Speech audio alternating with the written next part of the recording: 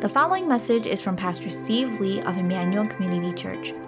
More information about the ministry of Emmanuel Community Church can be found at emmanuelcommunity.org.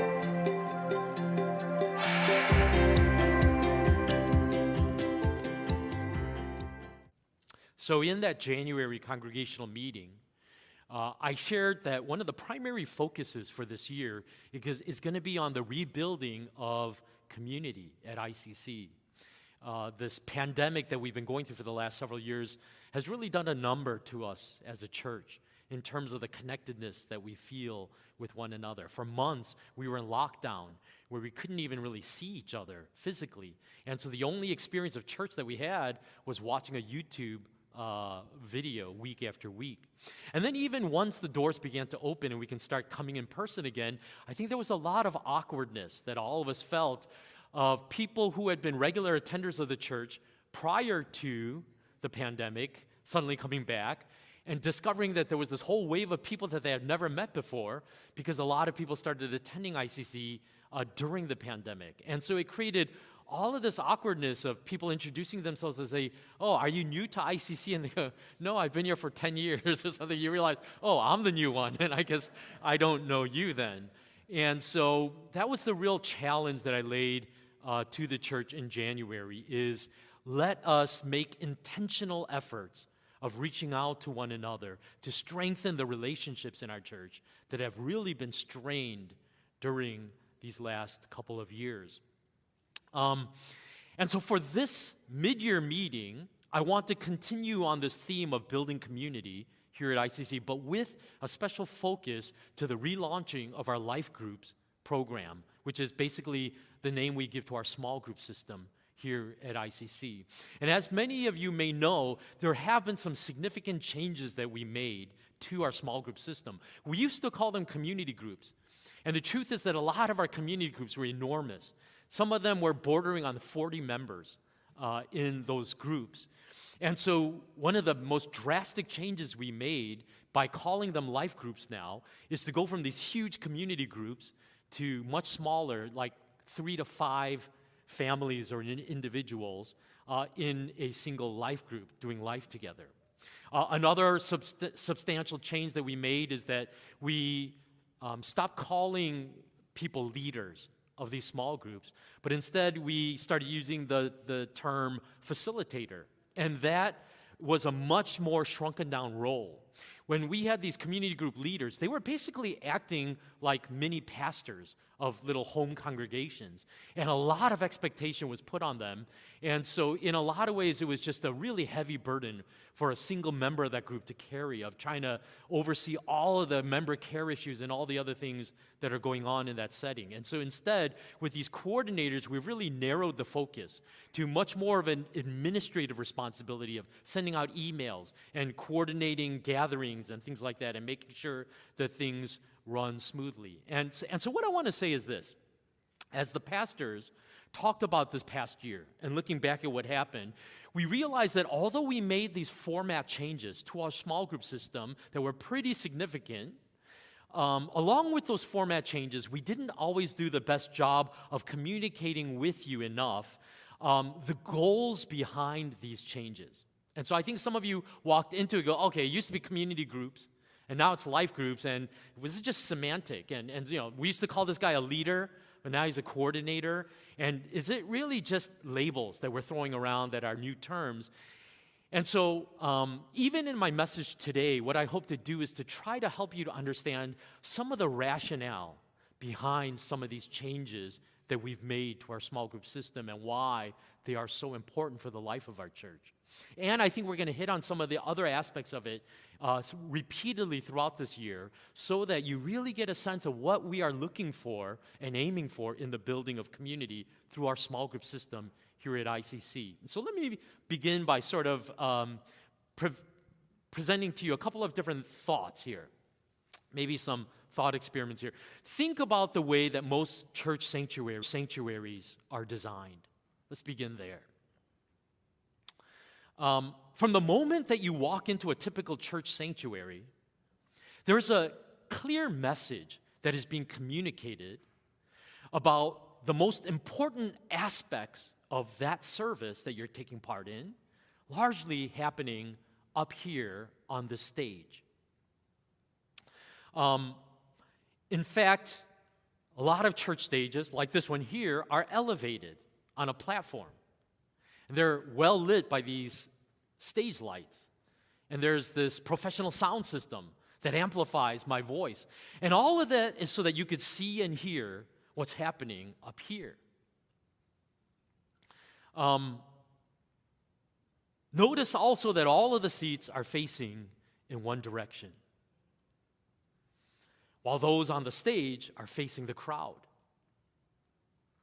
And really, if you think about it, the only other place where you experience something like this is in a lecture hall or maybe in a theater. And so by the very design of this space, sanctuaries invite members to assume a posture of passivity in worship, maybe even a consumeristic mindset. In other words, you are in the audience seats while the performers are up here on the stage. And what I'm saying is this: simply by this arrangement alone, there is a message being sent to all of you about the nature of the kind of gatherings we do in this type of room called a sanctuary, in this space. And I think there's a problem in that. There's a significant problem with that mindset. Now, thought number 2. I want you to think for a minute about what the spaces of worship were like in ancient times. Because in ancient times, the places of worship were called temples. And archaeological evidence, historians tell us that these temples, wherever you go, were generally impressive, incredibly expensive structures. And they communicated beauty and power and authority. And these temples were all just about all categorically majestic and awe-inspiring spaces. Why? Because the ancients considered them to be houses of worship where they worshiped their gods. And you know, the ancient Jews were no different in this tradition because they had built a beautiful temple on the top of the city of Jerusalem. And it was gilded with gold so that those who witnessed the temple in those days said that the temple in Jerusalem shone like a sun, reflecting this light in this amazingly brilliant way. Visitors to Jerusalem were awestruck by the beauty of the temple. And so throughout the ancient world, worshipers visited temples to worship their gods. And so it would have been totally natural and even expected that when Christianity was birthed, that Christians would also build their own temple for the worship of their God. But what is so interesting is that this is not what Christians did. Instead, if you read the New Testament, what you discover is that the most common places of worship for the early church were the humble homes of the believers. And so when you read the New Testament, over and over again, there are these references to churches that were meeting in the members' homes. Acts 20, verse 20, you know that I have not hesitated to preach anything that would be helpful to you, but have taught you publicly and from house to house. And so Paul talks about this nature of his teaching ministry, literally jumping from one church member's home to the next. And the reason why that was necessary is because that is where the believers were worshiping. 1 Corinthians 16, 19, the churches in the province of Asia send you greetings. Aquila and Priscilla greet you warmly in the Lord, and so does the church that meets at their house.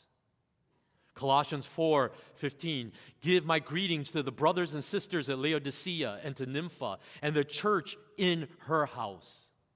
And there are just verse after verse of these type of phrasings where it says, and the church that meets there in this person's house, or to this person's house.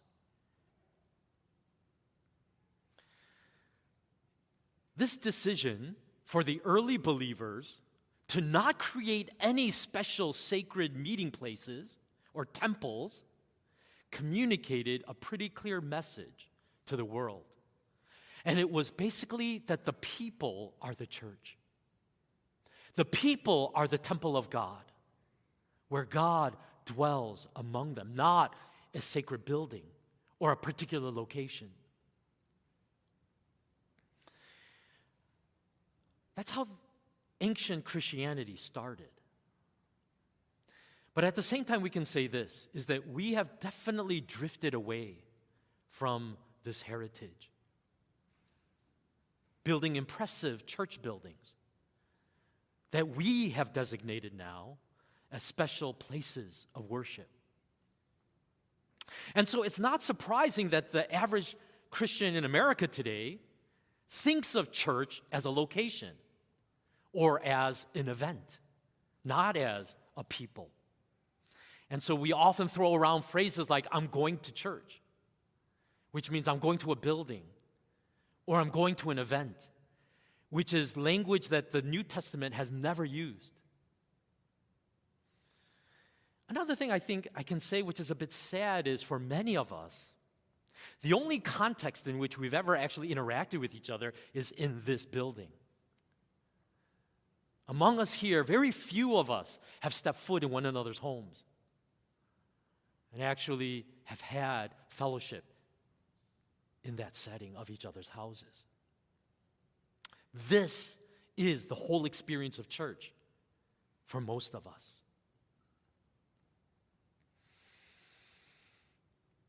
Listen, I'm not saying that it's wrong or unbiblical for a group of believers to own their own building, okay? I'm asking you these questions because I want us to wrestle with what are the unintended consequences of focusing so much attention in these type of large gatherings in a centralized location where we own a building that we call our church. Frank Viola, in his book, Reimagining Church, writes this: institutional churches in the United States alone own over $230 billion worth of real estate. And much of that money is borrowed. In other words, it's debt. Christians give between $9 and $11 billion a year on church buildings. Winston Churchill wisely said, quote, "First we shape our buildings, thereafter they shape us." The interior structure of the building is not designed for interpersonal communication, mutual ministry, or spiritual fellowship. Instead, it's designed for a rigid, one-way communication, pulpit to pew, leader to congregation. So as Viola points out, the financial burden that many churches experience because of building ownership can be crushing. And you can see that with churches often doing capital campaign drives and fundraising events, all to be able to maintain these expensive properties. But the second point that Viola makes about how our buildings shape us and form the way that we relate to one another is actually, I would argue, far more important. If you have ever in your life attended a megachurch, the moment that you drive onto that campus, you are immediately struck by how small and insignificant you are to that organization, and literally how anonymous you are in that place. If you are not there, chances are no one's going to notice. But the point is, you don't have to attend a megachurch to feel that way. Even in much smaller churches like our own, you can still feel like your presence doesn't really matter when it comes to just what's happening here on a Sunday morning. Because when we get together in a big room like this, with a stage at the front and all the chairs facing one way, there's a certain mindset, isn't there, of what our attitude is in this moment. How do you see your role in this service right now? What is it that you are being asked to do as a part of this act of worship? Now imagine gathering together in a circle in someone's living room with a much smaller group of trusted friends. And think of how different your mindset would be in that setting, in that context. Instead of seeing ourselves as part of an audience, we're much more likely to enter into that living room thinking, I'm a participant in what's happening here. I have an important role to play in what's happening here. And if I am not here in this gathering, I will be missed. People will wonder where I am this week. And I would argue that this is much closer to the worship gatherings we find in the New Testament when you look at the Bible. Frank Viola says this again in Reimagining Church. The notion of a sermon-focused, pulpit-to-pew, audience-style church service was alien to the early church Christians. Today, the weekly, quote, church service is designed for worship, the hearing of a sermon, and in some cases, evangelism. But in the first century church, the governing purpose of the church meeting was quite different. The purpose was mutual edification. That's a key word here, mutual edification. In other words, when the early Christians gathered together, central to the understanding of what was happening in that place was that we all come to contribute something to this act of worship. Everyone expected to receive something from that service, but they also came expecting to give something to that service as well. 1 Corinthians 14, verse 26, Paul writes, "What then shall we say, brothers and sisters, when you come together, each of you has a hymn or a word of instruction, a revelation, a tongue, or an interpretation. Everything must be done so that the church may be built up." So Paul is giving detailed instructions about how to do worship when the churches are gathering together. And in those instructions, he assumes that people have come with something to bring to the table. It says, when you are gathering, so you are coming together and one of you has a song that you want to share with the group. Or one of you has this teaching that you want to give to people because God has convicted you with His truth in a very particular way. One of you may want to give testimony of what God has done in your life. Others of you may have a word of prophecy or a prophetic word or something like that to give in this setting. And so what he wants to make sure is that things are done in an orderly manner. That is not a concern for us in this type of church setting, is there? Because there's not going to be no disruptions. This program is on wheels, on rails, right? It's going to flow exactly as the pastors have laid it out to be. Hebrews chapter 10, verse 24 to 25. "And let us consider how we may spur one another on toward love and good deeds, not giving up meeting together as some are in the habit of doing, but encouraging one another, and all the more as you see the day approaching." This becomes the burden of the early Christians, is how can I encourage my brother or sister in Christ in our gathering today? Imagine driving to the service, in other words, and instead of thinking about whether or not you are going to get anything out of the worship songs or about the sermon today, if what was burdening your heart were the specific people that God has placed on your heart. And so when you come into this place, what you are thinking is, what are the opportunities that I have to encourage that brother or sister before we part ways in this gathering today? Colossians chapter 3, verse 16. "Let the message of Christ dwell among you richly as you teach and admonish one another with all wisdom through psalms, hymns, and songs from the Spirit, singing to God with gratitude in your hearts." Again, it's just, the scriptures are filled with this picture that when you gather together, each of you has something to contribute to what's happening here as the Spirit leads you. There's a sense of freedom and openness and spontaneity to these gatherings. And I'm going to tell you this right now. All of these commands found in the New Testament, we're not going to experience that in this setting, okay? It's just not going to happen. If we really want to experience that sense of mutual encouragement, where I am coming to minister to you, even as you are coming to minister to me, we're going to have to find it elsewhere. And this is why we're talking today about this idea of home fellowships and what's happening in our life groups. And the truth is, it's not just about smaller scale or changing locations from a church building to someone's house. It's also about how we are walking with God in the confidence that God actually wants to do this in and through us, to be a blessing to other people. Frank Viola, again, writes, the only sustaining force of the early church gathering was the life of the Holy Spirit. Thus, if the spiritual life of the church was at low ebb, everyone would notice it in the gathering. They couldn't overlook the cold chill of silence. What he's saying is this: if you gather together, and this is about mutual encouragement, and you say, who has a word from the Lord? And everyone just kind of puts their hands in their pockets, stares at each other, goes, I don't know, man. It's a pretty normal week for me. And does anyone have a song they want to share? And everyone goes, nah, not really. And you say, well, does anyone want to testify what God's been doing in your midst? And goes, I don't know. I don't really know if I saw God at all. And that happens week after week. At some point, someone's going to say, what's the point? Why are we even meeting like this? Because it's pretty clear that none of us really feel like God is doing anything in our lives. Compare that to a professional Sunday service like this, where no matter what the state of your heart is or what your relationship with God is,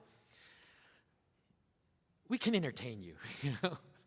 I mean, the preacher is polished enough as a public speaker, and the worship band is gifted enough that you can, quote, leave blessed and feeling like you got something out of that worship service, just because of the professionalism and the smoothness of what happens up here as a performance. But when we gather as a small group of a half dozen people in someone's house and says, what is God doing among us?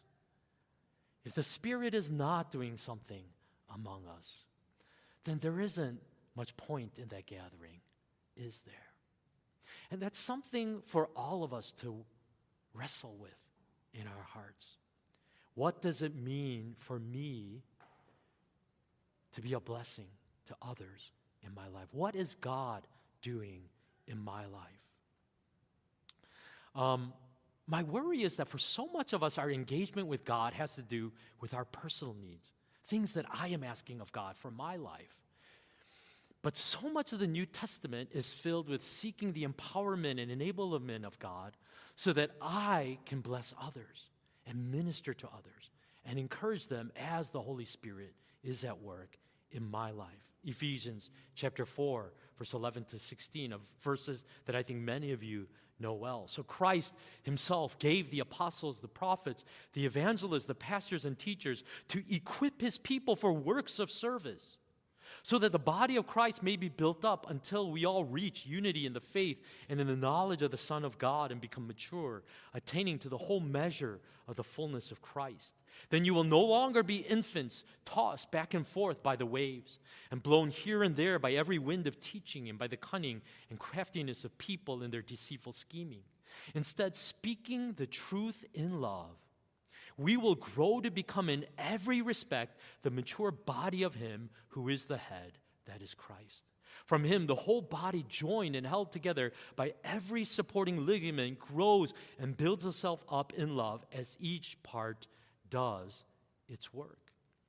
I think what Paul is saying here is this ministry to one another, or what Viola calls mutual edification, is how we reach spiritual maturity both individually and as a community. In other words, that's how discipleship happens. I think for many of us, our skewed view of discipleship is, I got to find somebody that's so spiritually mature and they'll become my mentor. And then when I can sit under their teaching and their influence for years, then finally I'll be ready to call myself a disciple of Jesus Christ.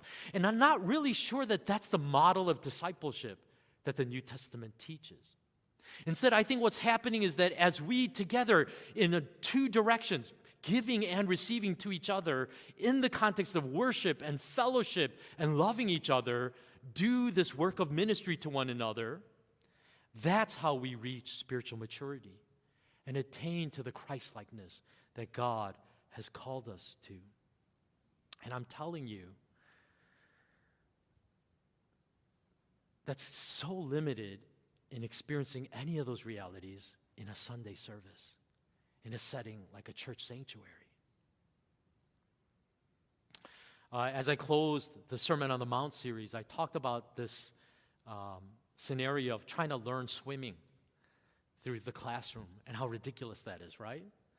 Of sitting there learning all the physics of the swimming strokes, and then maybe at the very end of that lesson, you go into the water and you kind of splash around the water, and then you go, hey, we're all swimmers now. And it'd be ridiculous. You will drown if you go into the deep end of the pool after those swimming classes. And I think discipleship is no different. We don't really become Christ-like followers who really reflect the heart of God until we actually live that life and enter into the life of actually doing what Christ has called us to do. You know, it's interesting in my medical training, I've made reference to this before, but in the first 2 years, everything is classroom.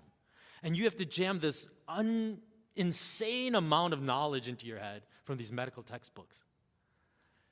But after those 2 years are done, they throw you out of the nest and put you into the hospital. And it is terrifying because for the next 2 years, it's not about textbook learning. It's about taking everything that you learned in those first 2 years and now putting it to practice by actually taking care of patients in the hospital.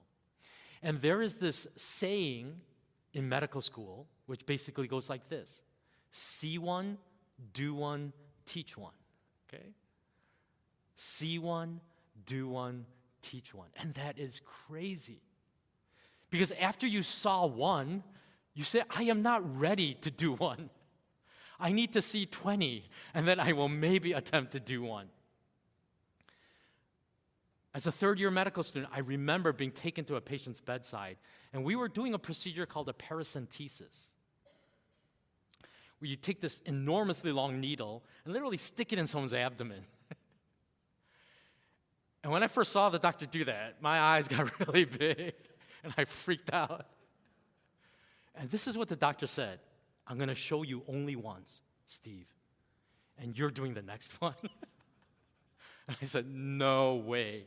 There is no way I'm doing that next. But the more I thought about it, I said, why do I need to see 20 of these? What am I going to see the second, third, fourth, fifth time of this? Because I already knew everything. I read the textbooks on it. I know what to do. It's just that I cannot bring myself to take that huge needle and stick it in that person's stomach. But sure enough, the very next case, the doctor handed me the needle, goes, you do it, Steve. You saw me do it. And the crazy thing is, I did it.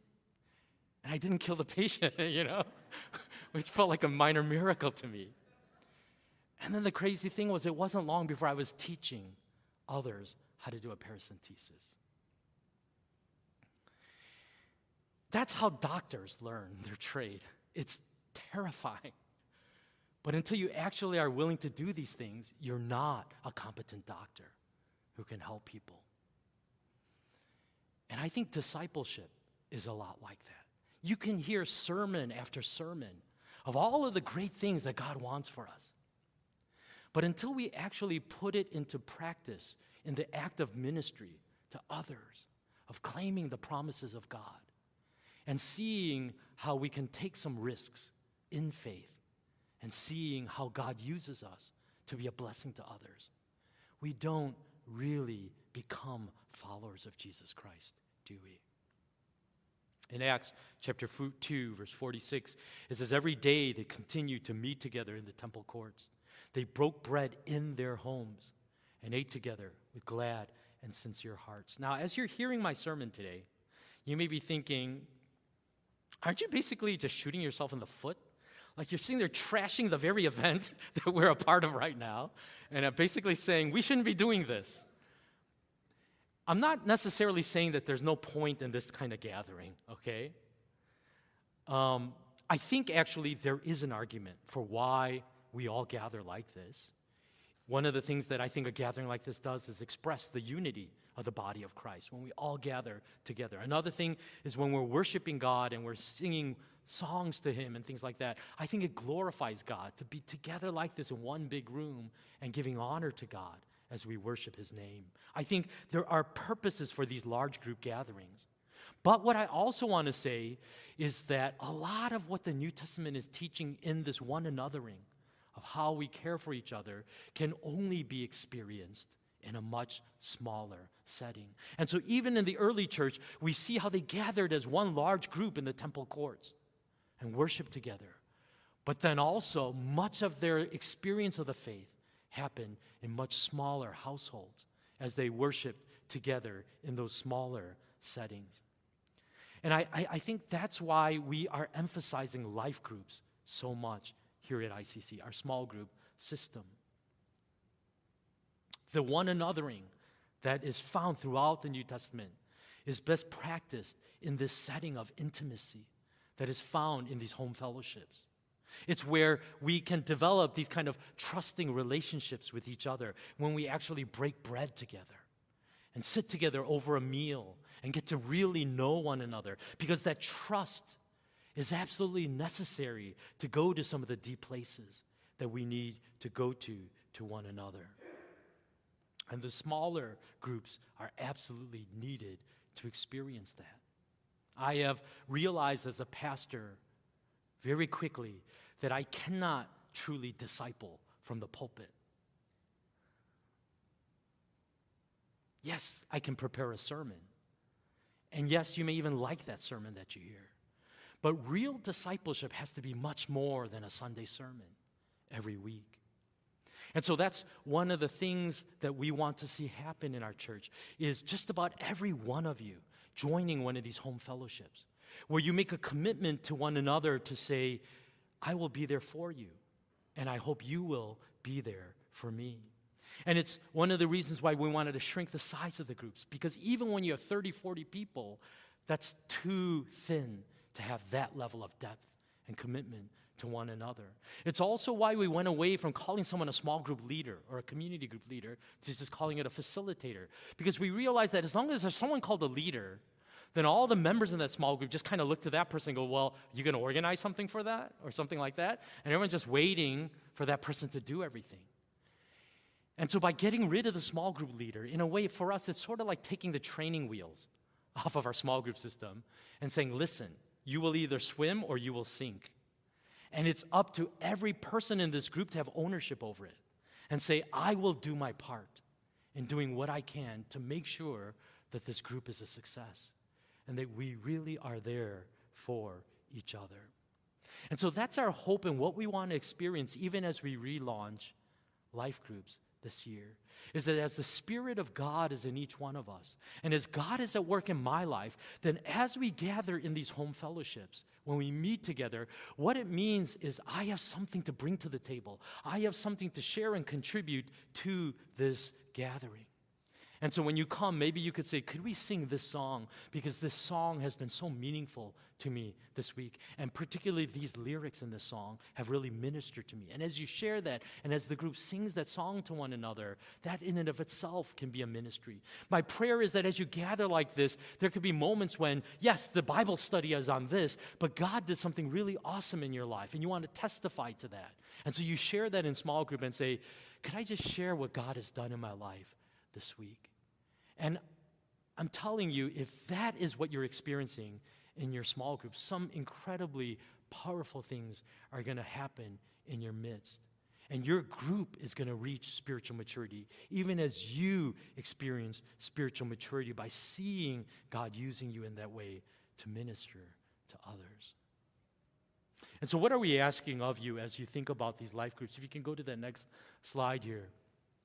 We do really want you, if you've been part of this life group system this past year, to talk with your life groups and say, hey, do we really want to stay together for this coming year? If not, then maybe it'd be better for us to just kind of look around and see other groups that we want to get to know. Now, we need to know that ASAP. So if your group hasn't already discussed it, it's not the biggest deal. It's okay for you to even individually register your preferences on that registration form about whether you want to stay in the same life group or sort of disperse. And that's okay to just register that on the form itself. But the registrations will close next Sunday, August 28th, okay? And then once we close the registration, over that next week, the pastors will basically put together the new life groups for this coming year, and we'll announce them really shortly within a week and tell you which life group that you're in. Now, obviously, there's a lot of preferences and needs and limitations everyone has, so we're not going to be able to accommodate everyone in terms of days that they're available and geography, where they're living, and people that they want to be with. But we will do our best to try to accommodate something that works for everyone. And you can go to our website or go to the Church Center app and register for a life group through that way. But my sincere hope is this, is sitting here on a Sunday morning here in the sanctuary would not be your sole experience of ICC here at our church. This represents only a narrow sliver, I believe, of what it means to be in community here at this church. The vast majority of what it means to live out our Christian faith is not going to be done in this room, in this setting. It's going to be as the members of our church get together in much smaller gatherings and begin to minister to each other and share life together and break bread together and basically love one another as Christ has loved us. And that, I think, is the commitment we're invited to. That is the road to discipleship that God invites us to experience the kind of exciting growth He wants for us this year. Let's come to God in prayer, and we will come in a moment to take communion together. But before we do, can I invite you to just a moment of prayer as we reflect on this ongoing theme of 2022.